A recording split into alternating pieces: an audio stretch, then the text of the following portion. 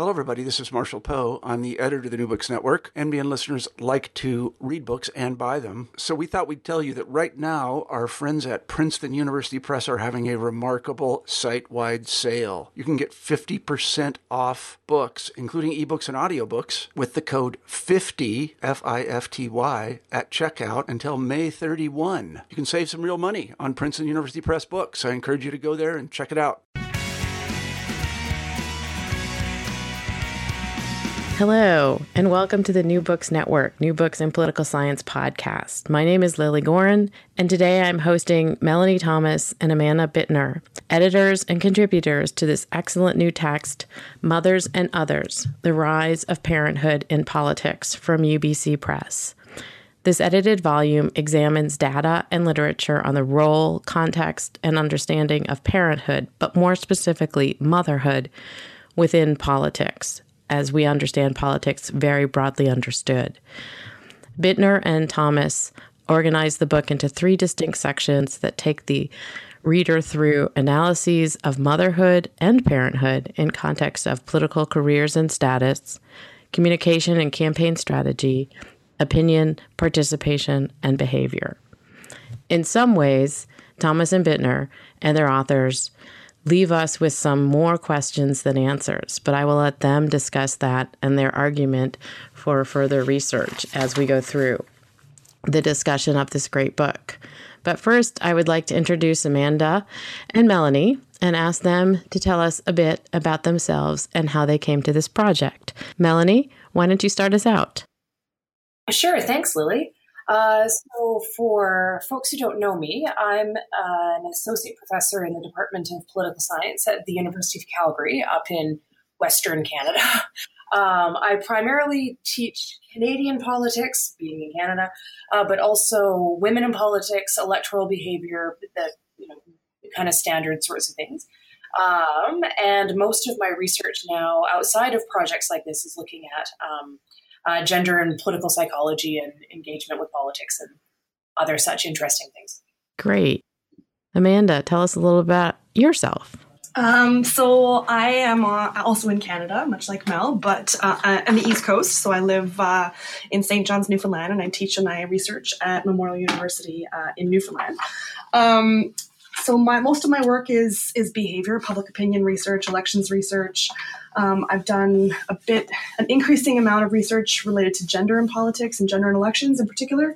And then the stuff that I teach is kind of broad in the sense that I do kind of an intro course and intro to politics, but I also teach public opinion. I've got a new course on political scandals and elections that I started teaching a couple years ago. And then the very super fun research methods courses that we do here. So a wide gamut. Thank you. So I'm really curious because this is a fascinating book and not one that is obvious necessarily until you start reading it. How did the two of you come to this project? Mel, I'm going to let you start the story. Yeah. Okay, so I was a newly minted PhD and a postdoc in the Department of Political Studies at Queen's University out in Kingston, Ontario. And one day, I got an email, and Amanda was CC'd on it, and also Janine Giles, who's one of our contributors in the book. But the woman who kicked the whole project off is a woman named Lisa Lambert. Her and I have a co-authored chapter in the book. And she had sent us a draft paper from a conference that she had come across called Good Mother or Good Politician, and just said, there's this tension between what it means to be a good politician and what it means to be a good mother. And so and the premise of the paper was basically, how do you deal with these trade-offs? And in that, she actually said there needs to be a book written called Mothers and Others that deals with how the anticipated conflict between being a mother and doing politics actually takes women out of the whole takes women out of politics, and that this might be one of the reasons why women consistently are underrepresented at all levels of politics. We see that in Canada, we see that in the United States, we see that pretty much everywhere we look at it. And so I think we had a few rounds of emails, and then at some point Amanda said, there's a lot of good stuff here. We should have a workshop on this and bring people together and actually, do something with this. And so we put in a grant to the Canadian funder, the Social Sciences and Humanities Research Council of Canada, got funding for the workshop, held the workshop, and then went on gangbusters.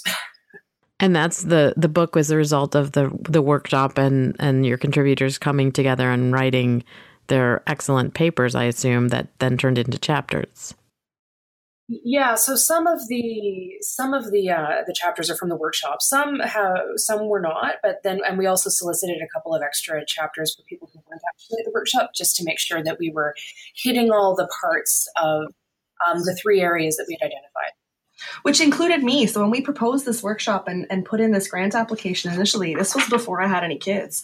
And when the workshop rolled around, the timing of it was such that I had just had my first child, and she was about little less than 4 months old when we had the workshop. And so I didn't realize when we put in this grant application that actually having children has a massive effect on your ability to actually do your job. Oh, yes. It's kind of, classic moment. So I didn't actually attend the workshop myself. So I kind of helped to organize it, and I did a lot of the work after the fact, but I missed the kind of crucial, exciting synergy moment where everybody got to kind of hang out and work together and talk about this stuff. So I'm a little bit regretful of that, but you know how it is. It is what it is. But it gave me a really great insight onto some of the kind of difficulties that exist and we have jobs that are pretty flexible in terms of our autonomy over our schedules, our projects, things like that. So it wasn't a problem for me to have children, to be pregnant, to continue to work.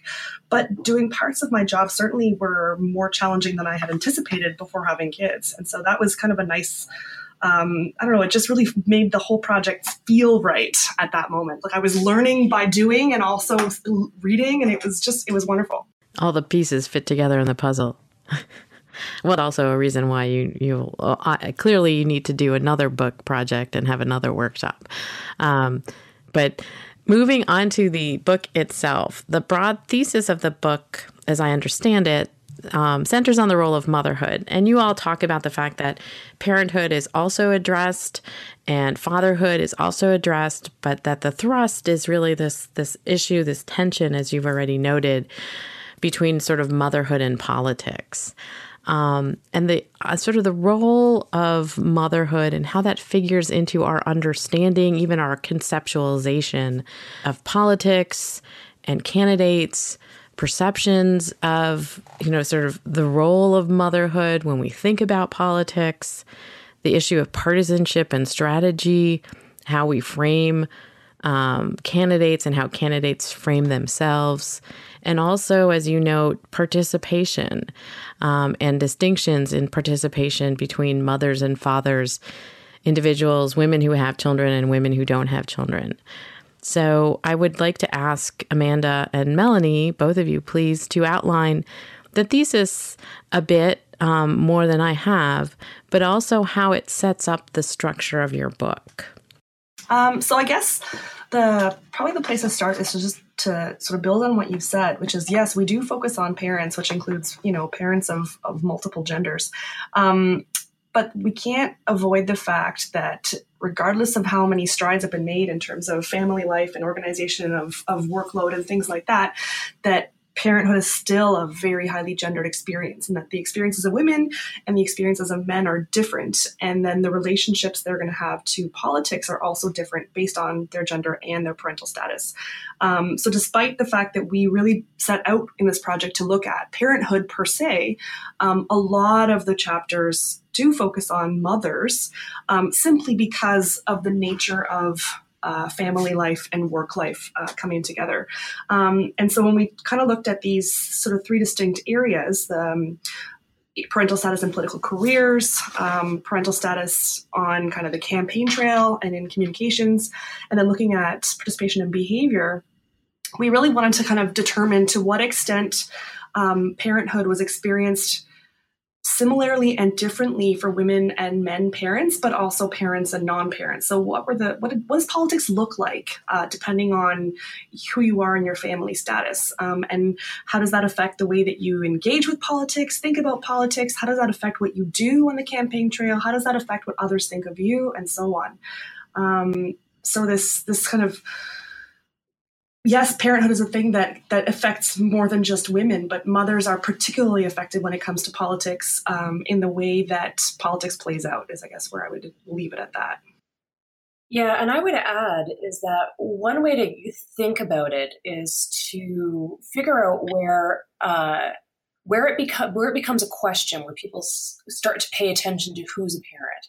And so when we look at politicians, say, we at least had the impression or the hypothesis that for men, being a heterosexual parent was the norm, and that it would simply not be challenged, that we would have fathers who had small children and doing high-level, high-powered political careers that would take them very far away from home, and nobody would say anything about, but shouldn't you be at home with the kids? By contrast, we opened up the book with Lisa Madigan, who was just rumored to be running for governor in Illinois in 2014. She was already attorney general, so already doing the job. And she was pushed repeatedly by reporters saying, but don't you think you would struggle to do this job because you have small children at home? So we noticed this gap with women. There's an assumption that no one is at home to look after the kids, or it's their job to do it. And if they are stepping away or traveling to do politics or something along those lines, that somehow the kids aren't being taken care of. But for men, there are different assumptions that are made. And so one of the things that we find in the book is that we have the most profound effects, I think, on gendered parental status really is for political careers and for politicians. One of the assumptions that we make moving into the second part is that politicians, be they whatever gender they are and whatever their parental status, they're strategic actors. And so they will act to either maximize the benefit of their gendered parental status or to minimize the potential harm that comes from how that's discussed. And so that's one of the reasons why we move from part one with the political careers first into, but what does this look like in terms of actually communicating one's family status to constituents or with the media and things like that. And then the third part, when we're looking at individual behavior, there's a lot of assumptions about what parental status does to things like voting behavior or political participation. And many of those assumptions are gendered. This is the idea of the soccer mom versus the hockey mom, security moms, and so there aren't necessarily as many assumptions, I don't think, about men and what it means to be a father and how that might change orientations to politics. Though one of the things that we do find is that the key thing that matters is being a parent versus not, and that being a parent, there are some gender differences, but they're actually pretty minor. And so in that sense, I think how individual citizens engage with politics, the gendered parental status interaction with all of that is, I think, profoundly different than people who are actually engaging in, say, political careers or politics as work. And I mean, and that's one of the things I found to be interesting, having myself been sort of looking at the careers of people like Sarah Palin, and as you note, also in the book, Jane Swift, but also obviously Hillary Clinton, all women who run for executive positions as opposed to legislative positions, and the questions about their children and their capacity to be mothers.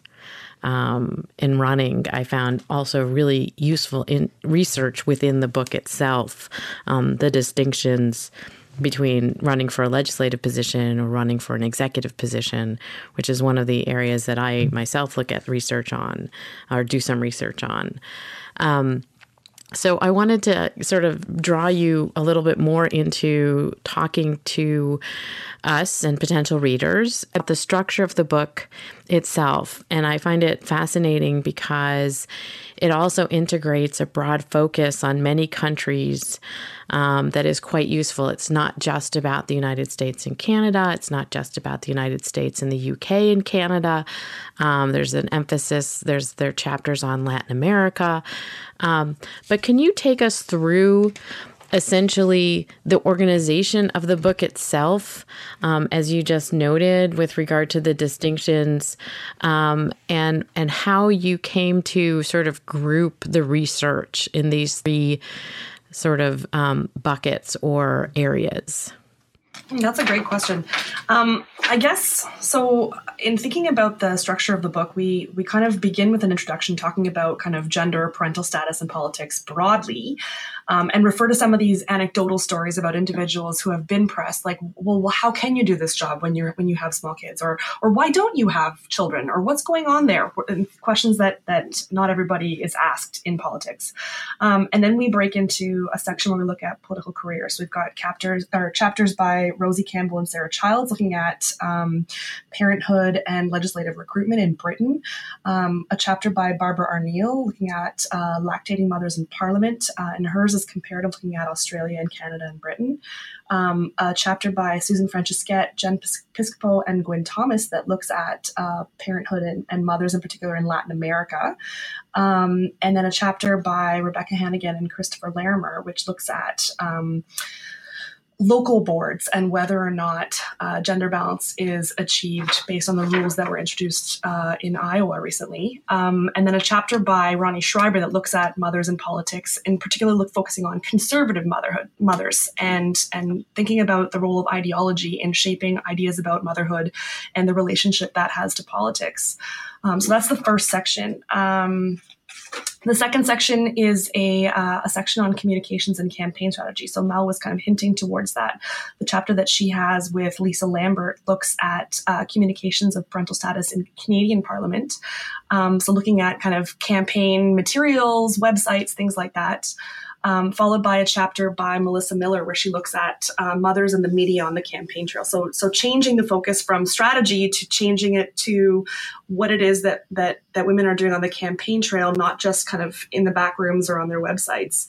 And then a chapter by Carrie Langer, Jill Greenlee, and Grace Deason, where they look at activism and the politicization of motherhood in the American context. So that's section 2. I don't know if I'm doing this the way that you want us to, but section 3 looks at parenthood and opinion, participation and behavior. So focusing now on the individual voters and sort of citizens as opposed to people running for election, to look at the extent to which parenthood has an impact on our attitudes, values, and kind of whether or not we engage with politics and how. And so there's a chapter by myself and my colleague Elizabeth Goodyear Grant looking at political attitudes, comparing mothers versus all others.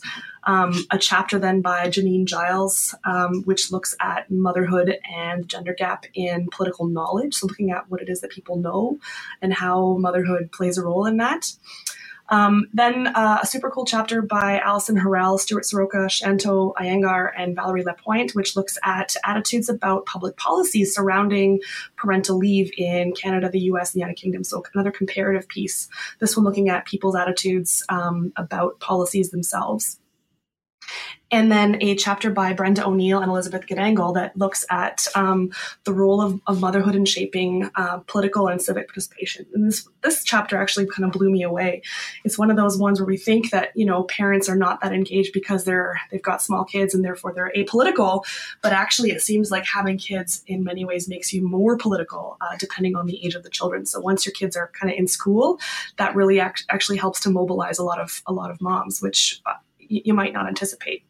And then there's a chapter by Michelle Micheletti and Dietland Stoll that looks at consumer practices and whether or not parenthood has an impact on whether or not parents are kind of voting with their purchasing in looking at families and sustainability in the environment, which is really neat. So there's a whole bunch of different kinds of chapters with different focuses, whether they be Canadian, European, Latin American, and so on.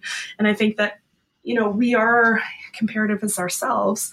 And we do work in public opinion, but we also do work in relation to kind of political parties, what they do, their strategies, and looking at political institutions. So for us, these 3 kind of categories were I think the only way we think about politics, really, in thinking about what it is that politicians do and then what it is that citizens do and think. And so I don't know, Mel, if you want to add to that.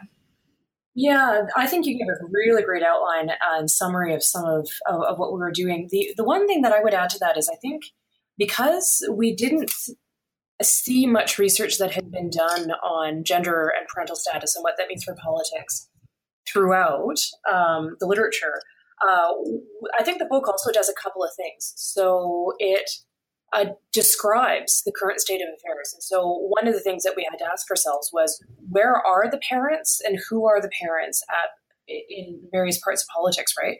So one of the things that comes through very clearly is that in the United Kingdom, in their House of Commons, the majority of men are fathers, but it's an absolute minority of women who are mothers. So the majority of women are childless. And so that's a really interesting way of thinking about what it means to do a particular kind of job. So in the UK, it seems as though there are considerable barriers to women being members of parliament if they are mothers that aren't necessarily there for fathers. That's different in Canada, right?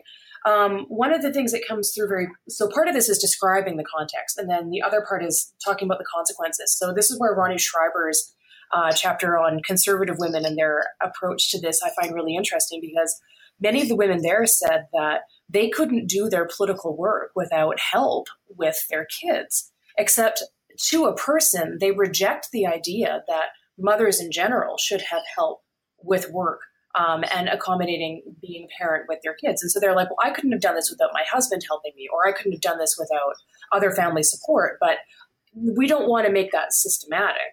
We don't want that to be an actual public policy, but we couldn't have done it without that help either. It's a private issue as opposed to a public issue. Yeah. Yeah, exactly. The other finding I find really interesting too is coming from the Hurrell chapter on attitudes towards public policy and what this means. And so it's people who are the most traditional leave takers. So this would be married women are going to be the ones that are most likely to access, say, a public policy related to maternity leave or parental leave. That's the constituency that's also most opposed to an atypical leaver accessing something like parental leave. So an atypical leaver in this case would be a lone parent who was a man. And so it's actually the women who are most likely to benefit from these policies who are also most opposed to extending it to others who don't look like them. And so in some sense, describing who the parents are in politics, I think, is really important. But then also talking about the gendered consequences of being a parent and what that means for political career or for public opinion or for policy consequences is, I think, also really important. And I think in this context, one of the things that the book really does a great job, it's very rich in providing information and examples and data from so many different sort of venues, cultures, and countries, although they are, generally speaking, advanced, industrialized democracies for the most part.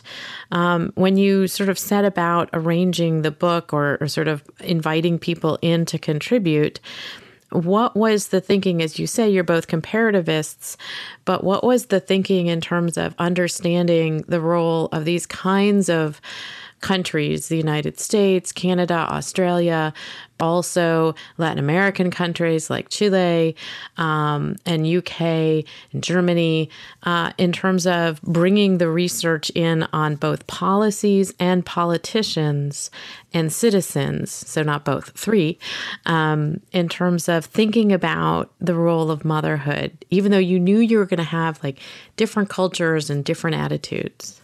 I think part of it was that we wanted to include those individuals who we had seen do a little bit of work in related areas before. So experts on communications, experts on public opinion, experts on behavior, experts on kind of political careers. And I think part of the limitation of this book really, and it's part of what keeps the book somewhat cohesive on a certain level, is that we don't have every country around the world included in here.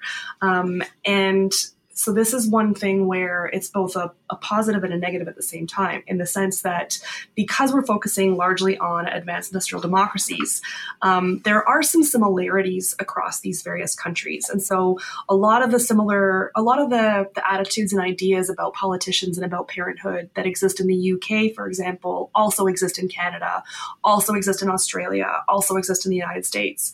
And so that's one area where we're able to get lessons from different places that could still be extended to other locations as well. But then again, at the same time, one of the negative things I think about this project, or perhaps we can call it one of the ways to kind of move forward, is to think about all the places that we're leaving out, where politics is a real thing for everybody around the world. And there are a number of parents' voices and experiences that we're not covering in this book at all. And so that would be one thing that I think would be great in the future, is to see more research being done on democratization and the effect that that might have in thinking about the relationship that parenthood might have to politics and the limitations or maybe the non-limitations that exist in different kinds of contexts. So that's one way to move forward. I don't know, Mel, do you want to add to that?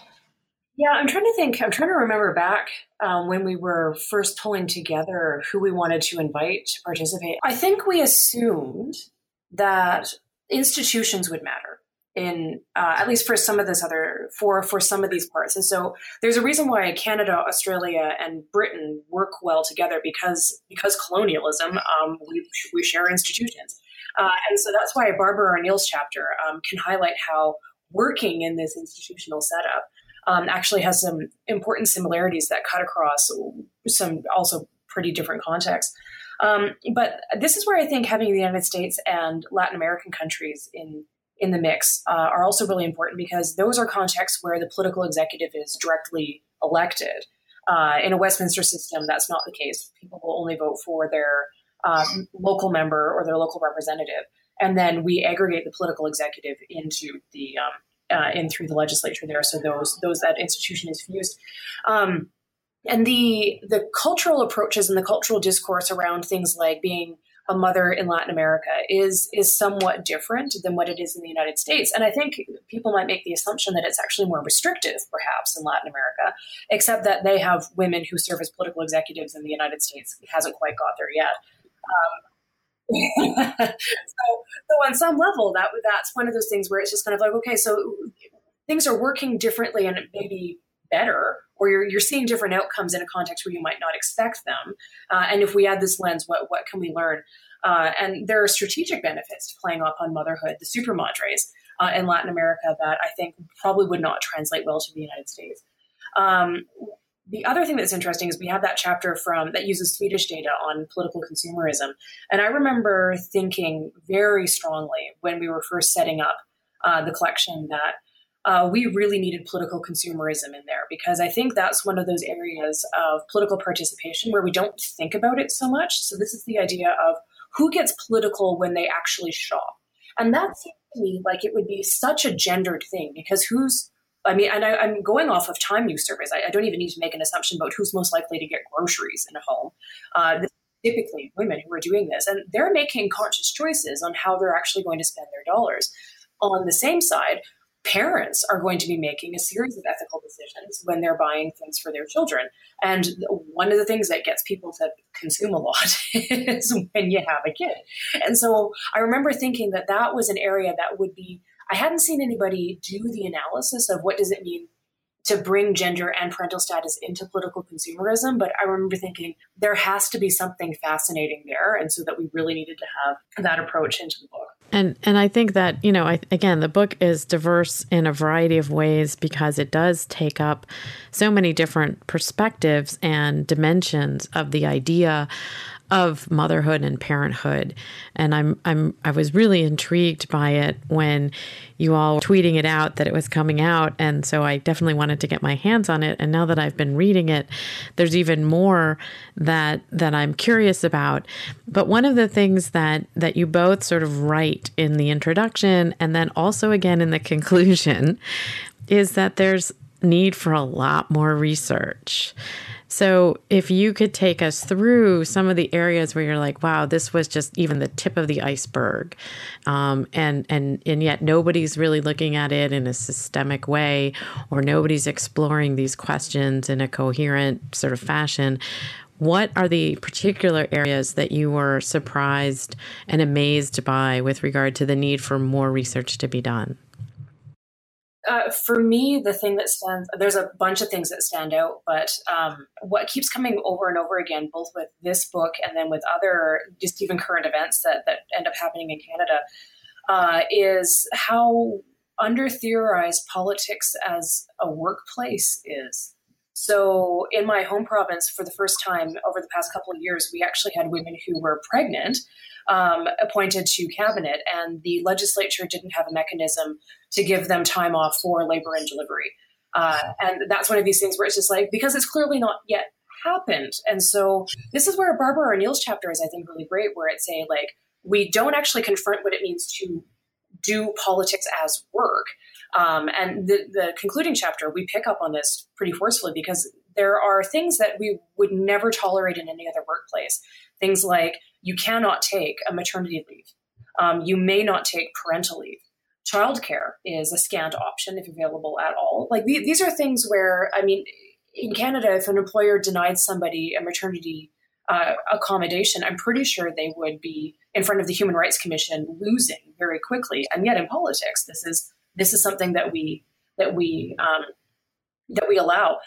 The other area where we absolutely do not touch on this at all, but I think is related and an avenue for future research too, is also on sexual harassment. So this is looking at politics as a workplace. The other thing for me about the book, where as it's structured, this is just first cut, and the first cut is limited because we are utterly reliant on binaries. So we do a gender binary. We do a parental status binary. So we're talking about women and men, and we're talking about parents versus not. We don't talk about things like divorce. We don't talk about lone parents in this. We don't talk about, we don't very talk much about sexual diversity. And so many of the parents that we're using as examples in the book are heterosexual. And I'm certain that, especially for political careers and for media and strategy and things like this, that sexual orientation will twist or put another element into how this all plays out. We also don't talk about race and diversity. And so I can imagine in the United States, if you're talking about somebody who's an African-American parent, that's going to mean something very different than, say, a white parent. I know in Canada, if we talk about indigeneity and parental status and what that means we're going to enter into a whole host of new sorts of things as well. And so in this sense, I mean, I still feel like we've barely scratched the surface, even using the binaries. And so that it's just such a rich field where questions just keep popping up every time you have an answer. There's just more places to go with it. Amanda, do you want to add anything in terms of what you were surprised by or amazed or want to pursue as future research areas? It's actually really, really hard to decide, to be honest. Mel and I have talked a few times about what we want to do next with where do we go from here and what can we look at next. And we have so many, I mean, Mel's outlined a bunch of them, so many ideas about what's possible. And so the question really is, okay, now what do we do with this? And I think for me, one of the things that I've found most interesting about this project has been firstly learning about the various kinds of rules that exist that may limit the presence of parents or the ability of parents to wear both hats. So, talking about things like parental leave or taking a leave to just deliver a child, or how do you breastfeed where, you're not allowed to have refreshment in the house, or other kind of archaic rules like that may have sort of regulatory implications that impede people's participation in politics or consideration of careers, but then also the kind of the values that come along with that. So even in places where parental leave, let's say in a hypothetical world, it's conceivable that somebody who was recently elected to politics could take a year or even 4 months off from their job, it is a job, and take care of their child or get used to being a new parent or whatever. I don't think a lot of them be willing to do that because of the nature of electoral politics and the fact that they are then they're on the clock and they've got to get reelected, and there's pressures and there's public expectations about what it is that politicians should be doing and how available they should be. And the idea that they would not be available because they're at home with their children, I think is an impediment to a lot of people's willingness to take these kinds of state-sponsored programs or regulatory features that would allow for increased balancing of these various rules. I mean, I know even locally recently we've been talking in the St. John City Council about possibly providing childcare during evening public meetings so that those individuals who can come who want to come to the meetings to engage with local politicians to talk about, municipal budgets, transport, whatever, that way they can come and bring their children and participate in these public hearings. There's a lot of pushback on that people are saying, well, it's not my job as a taxpayer to pay for you to go and participate in politics, and seen even worse, it's not my job to pay for city councilors' children to be watched because you told us you could do this job and now you're saying you can't. And so I think there's a sort of a lack of understanding about politics as a job, and a willingness to treat individuals that have that job in a different way than we would allow people to be treated in other kinds of employment. So, and this speaks to the kind of sexual harassment or bullying that can take place with women in politics, but also moms in politics. The idea that some of the moms who were interviewed about the way they presented their family life were worried about their children being bullied by others because of their role in politics. And these kinds of things, for me, I find it fascinating, but also, as a woman who also uses the internet, I have experienced, trolling and bullying myself. And I also worry about my kids' exposure on the internet and things like that. So those kinds of things it's the separation of the institutional features of politics from values. And it's kind of a chicken and egg question on a certain level. And our final chapter, our conclusion, speaks to that a little bit, where we talk about state programs, looking at things like parental leave policies, looking at early childhood education policies, looking at, daycare policies across the OECD. And we find that there's a wide variety in programming across different states. And so the question is, and I think it's reasonable to assume that this is going on, but it's hard to actually, point the causal finger at this, but to say, okay, well, if states have programs that allow for parents to have parental leave, have childcare, have things that allow them to engage in the workplace, but this will allow them to engage in the politics workplace in larger numbers than they otherwise would be, which in theory should allow for a more diverse legislature, executive, and so on. And this is one where it's sort of hard to say. So do these policies come out of values? Do they come out of more parents being in politics, or how does this work? And so trying to point the causal arrow and to figure out, okay, well, how do we get this world where everybody is able to participate and parents can participate? And as a result of that, we get a more diverse set of representatives. Do we create more state policies, or do we change values? And how do you do that? And what does that look like? And so for me, I'd like to kind of press that further, but truthfully, I have no idea how to go about that yet. I gotta say, for me, the thing, even just listening to Amanda talk about it and thinking about this again, one of the things that really surprised me about doing this work is that I think political scientists like to think that the public-private divide is this retro thing that we addressed scholarly in the 70s and the early 80s, and that we just kind of don't need to do it anymore. And it's, but this rage at the idea that, you might be able to get 2 weeks off to recover from a labor and delivery, or the rage that comes into politicians' offices, where we did an interview where it was a man, a very old, not say very old, but it was an older man who had a ton of political experience across multiple levels of government, from the Canadian Conservative Party. So this is not a bleeding heart liberal, saying that his colleagues who are women would get people calling into their offices all the time saying, I guess as a taxpayer, I'm paying for childcare in your office, and I'm really angry about that. And it comes down to this idea, the temerity that these women have to step out of the private sphere. How dare they?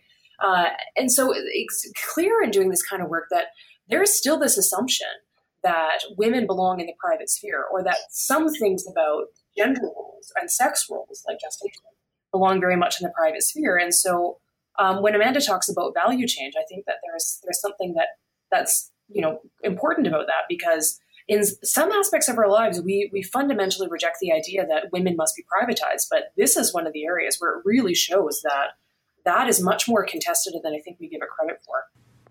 And I think that's one of the things that I was sort of seeing in reading through the book itself is it's as you already noted that, the book is contextualized in this kind of binary presentation, because when you started the work, this was also probably the easiest way to go about exploring the topic.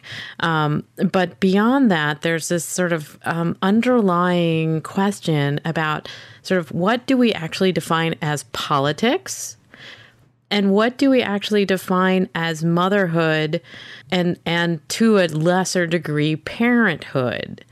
And, we can all point to, like, I'm a mom. I have 2 children, therefore I'm a mom. But what is motherhood, and how do I experience it, and how is it integrated into, how I perform my job as an academic?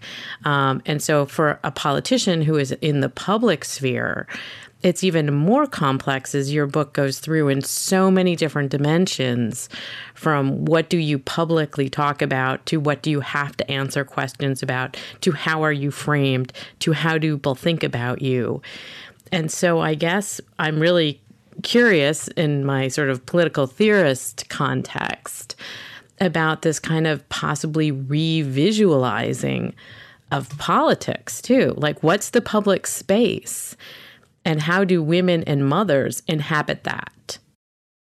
Yeah, that's really interesting. Or I should say, which public spaces, right?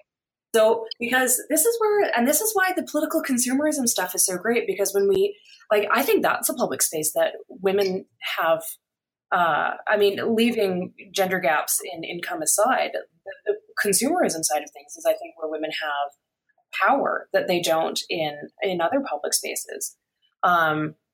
Where women are disempowered would be in things like formal political institutions. So I think it's taken as uncontroversial that looking at political careers and looking at parental status in that context is very much politics and like the public. It gets a little bit more private, I think, when we're talking about individual level voting behavior and things, but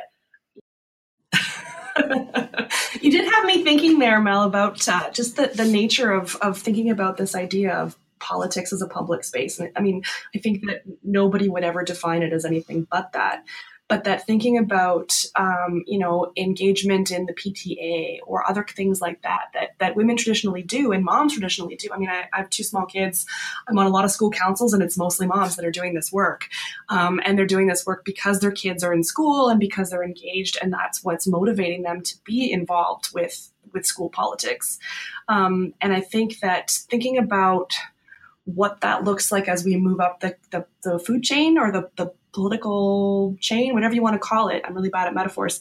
As you move up from kind of school board politics to municipal politics to state level politics to national level politics, what are the expectations we have of women and moms or dads, and how is their job affected by their parental status? Because I think the expectations that we have on city councilors, for example, is different than those for, cabinet ministers in the national government. And yet we still have very similar knee-jerk reactions when children are involved. Like I remember, one of our cabinet ministers in Canada who had made a statement that she was going to turn off her phone from 5 to 8 to eat supper with her family. And this was a big scandal. And I think that speaks to the difficulty that everybody has in balancing work and life broadly. I know I have a challenge with that on a regular daily basis, and my job is quite flexible, and I don't have the kind of public pressures placed upon me to be available all the time, and yet I still feel like I've got to be available all the time to my students, to my colleagues, and so on. That what can we do to facilitate the job and allow people to do a better job? Because I'm fairly certain that, turning off your phone for 3 hours probably allows you to do a job better because you've had a chance to refresh, you've had a chance to take a break, and so on. And that it's our expectations as citizens upon these individuals that they should always be available that actually makes them worse at their job. And I'm pretty sure if we had other employers demand that of their employees, we would say that was harassment and illegal. So, and the other thing where this also gets me going is the definition of being a parent. And so I don't have children that I have birthed, but my partner has kids. this does not make me their parent. I think, I mean, I don't want to speak for anybody else who's in a similar kind of family arrangement, but I don't see myself as a parent. But this does not mean that, I mean, but I still have engagement with children, right? And children often quite closely as like the adult in a life, right? This also has political consequences. I mean, for the workshop, it isn't necessarily included in the book, but for the workshop, we had a regional politician from my area come and speak. And the reason why we invited her was because during an election campaign very early on, one of the other competitors had said, this woman has not birthed any children, so how could she possibly understand any kind of family policy issues? There are a couple of responses that somebody could have in that context, but what this politician chose to do was to speak about her struggles with infertility. And a number of us I looked at that horrified at the idea that somebody would have to disclose something that private and that intimate in such a public way, just to say, I can cogently speak to family policy. Like, again, in any other context, I would say it is absolutely ludicrous to say that people can't actually do a policy analysis or like sensibly speak to anything political without having had these sets of experiences. And yet, on the parental status side of things, that was something that was used to profoundly challenge credibility. This happened with Theresa May as well. And this happened to her twice, where her, again, a couple that struggles with infertility, her alleged pregnancy was used as a stick to hit her with when she was seeking a candidacy, and her in-laws contacted them saying, it's really quite rotten that we had to find out about the news about the baby through the media. And we're like, actually, no, there's no baby. And then it turns around when she's like, fast forward a bit of time, she's seeking to be prime minister, and her main challenger says she can't understand how to do this because she's not a mom and I am. So that's one of those things too, where I think, I wonder how this works for men. I think that the norm is assumed that, men are fathers, that they're in a heterosexual marriage and that children have come from this. And so what happens for men that are single, I think there are specious assumptions about sexual orientation that are almost always presented in a negative way. They shouldn't, but I think that happens a lot. And similar sorts of things. Like there's just a number of things on the, what does it mean to actually be an adult with children, and that parental side of things that has a lot of really gnarly questions that are associated with it. Well, it's also, it also assumes, right? It assumes nuclear family status. It assumes a variety of things that for a lot of people are not exactly how they are either parents or, as you note, have associations with children who may or may not be a blood relative of theirs or connected to them in any formal way. I think this also goes to the questions that you say with regard to areas of the book that you didn't take up directly with regard to Indigenous peoples, with regard to African American communities in the United States, with regard to family structure in general. And I think it's a fascinating area that, as you say throughout the book, there's need for so much more research and exploration and understanding. So with that, what are you two working on now? Together or? Together or separately? We're working on grading finals. Yeah, I understand that. Oh, goodness. I think we've had conversations about where we want to go next. I think both, I don't want to speak for Amanda, but I'm pretty sure both of us do keep, and you can see it's in the way that we speak about this. I think we're both really interested in the idea of politics as work. And then what does this mean to be like a parent in this workplace that is unlike any other workplace? Like, so what does it mean to actually have like labor, delivery, childcare in office? And then, the other thing too is I think we actually haven't described, I know that there are going to be some that are going to be kind of like, descriptive work.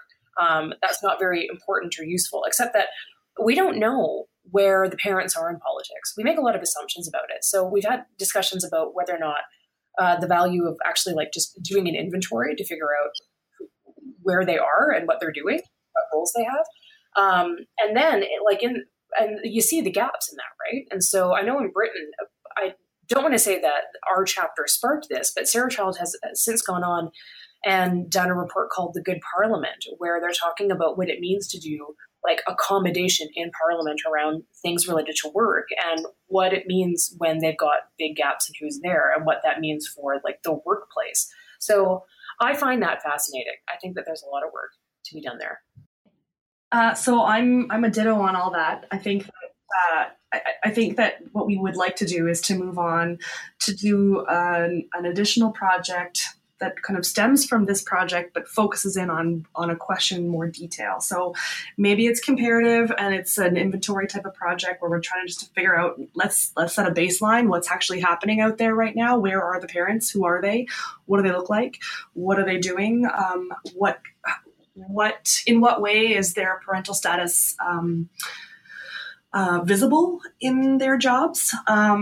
For me, I think part of it too is that I'm really deeply interested in our kind of societal expectations of parents and their role in kind of formal politics, but also in informal politics. And this idea that we have, so in thinking about, these women who have struggled with infertility, the idea that if you don't have children, you're a strange woman, and that makes you perhaps less viable as a candidate. So kind of problematizing what our definition of normal is in terms of political careers. So thinking about stereotypes about candidates and about candidates for executive office, for example, and what we think a leader ought to look like, and how that links up to what leaders really do look like in real life, and their kind of viability as candidates and our expectations about their viability as candidates. So this, for me, would jive with other research that I've done on perceptions of party leaders on a cross-national level. But I think that it's one of those questions where there are so many directions we could head into, and I'm fascinated by all of it, and particularly fascinated by some of these archaic rules that exist. The idea that you can't breastfeed your child in the legislature because it's called refreshment, and refreshment is not acceptable, is fascinating. So just kind of digging up those kinds of rules that exist and saying, okay, well, is breastfeeding, is that really refreshing or not? And what does it mean if it's not refreshing? And just kind of thinking through some of the silliness of this stuff, because I think I'll throw one more into that. Talk to Elena Kagan about what the Solicitor General is supposed to wear when he presents in front of the Supreme Court, and what she was supposed to wear when she was presenting before the Supreme Court as the first female Solicitor General. It's pretty incredible. So just thinking through some of these state structures or kind of norms and traditions, and thinking through modern life and how those two things fit together in contemporary politics is fascinating. And there's so much room to explore in so many different directions. And for me too, I think the other thing I'd like to look at is, where does the opposition come from? Either for extending policies or for actually introducing them. This is where if the opposition to extending policies that help mothers comes from mothers, that to me is pretty interesting. I want to dig into why that would be the case. Or like what's the hostility towards people who are public about being a parent and then also public about doing politics as a job? Like, is it really about private sphere, public sphere sorts of things? Is it just more ideological? Like, it would be fine if you were of my party, but because you were not of my party, it's not okay. Something along those lines, right? So digging into the rage, that's the second place I would go, trying to figure out what's going on with that. Well, and again, we cannot untangle. We can talk about, the intersections of other kinds of families, whether it's divorced families, lone parents, sexual diversity, and so on. But we can't avoid the fact that these things are, that they have a serious impact on the way that we perceive politicians and the way we perceive parents. And so even looking at just, attitudes towards policies surrounding welfare and healthcare, how racialized our attitudes are on those things. Those have to affect the way we think about politics as well, and how we think about politicians and their deservingness of childcare that we would expect for ourselves in other worlds and other jobs. And I just think that stuff is so interesting, both in kind of a theoretical level and thinking through, okay, what does it mean to be a public servant if you're not entitled to the things that would allow you to do your job? Well, I have had friends who are doing politics as work, and that's exactly the word that they use when they say we didn't want to ask for maternity or parental leave because we didn't want to seem entitled. Even though in any other workplace, you would say you were actually entitled to that benefit. And I mean, this is, you know the famous story about when there were 3 women in the Senate and suddenly they got to have a bathroom that was actually not 4 floors away. Those things, it's small and it's slow, but I think they make a difference. But the question then really is okay, so once you have some of these policies in place, does that open up the dialogue to different kinds of additional policies? Does that change the way politics operates? Does that actually change the pipeline of who is in politics? I think it probably does. But it would be great to actually have some data that we could point to. Yeah, I think sounds like a great project. Yeah. Someone somewhere is going to say, I can just hear somebody saying this now, that the solution would just be for women of childbearing age to wait and delay certain kinds of politics until that wasn't an issue. And I think from a democratic perspective and from a theoretical perspective, that is so problematic. It literally is saying the potential for pregnancy means that one is less of a citizen and has less deserving of democratic rights. But that's the explanation that's most commonly offered. I mean, we hear it in some of the interviews where it's like, and for somebody to say it made sense for me to wait, that I think is different than somebody saying you should wait. I shouldn't have to accommodate this, or I shouldn't have to think about why I'm opposed to this because you should wait until pregnancy isn't a thing for you anymore. Well, it's also characterized as a disability, right? Yes, that's exactly it, which is fraught as well. I mean, it can be keeping the species alive. It's a disability. Yeah, I mean, ending up in a context that is certainly medically serious and potentially debilitating is not the same thing as a disability, which is And again, people with disabilities have accommodations because we want them to be full citizens. But a pregnant woman, maybe not so much. It's definitely tricky. So we have this great book, Mothers and Others, The Role of Parenthood in Politics. And Melanie and Amanda, it has been a pleasure talking to you about it. I believe people can get it from the UBC Press website. Is that correct? Possibly with a small discount, maybe? If we can find the discount code, then yes. And I'm sure it's available at other online booksellers that we don't need to mention. And I would love to have you both on together or separately when you produce your next books, if that would be all right with you all. Awesome. Thank you so much. It's my pleasure. It's my pleasure. Thanks for joining me today.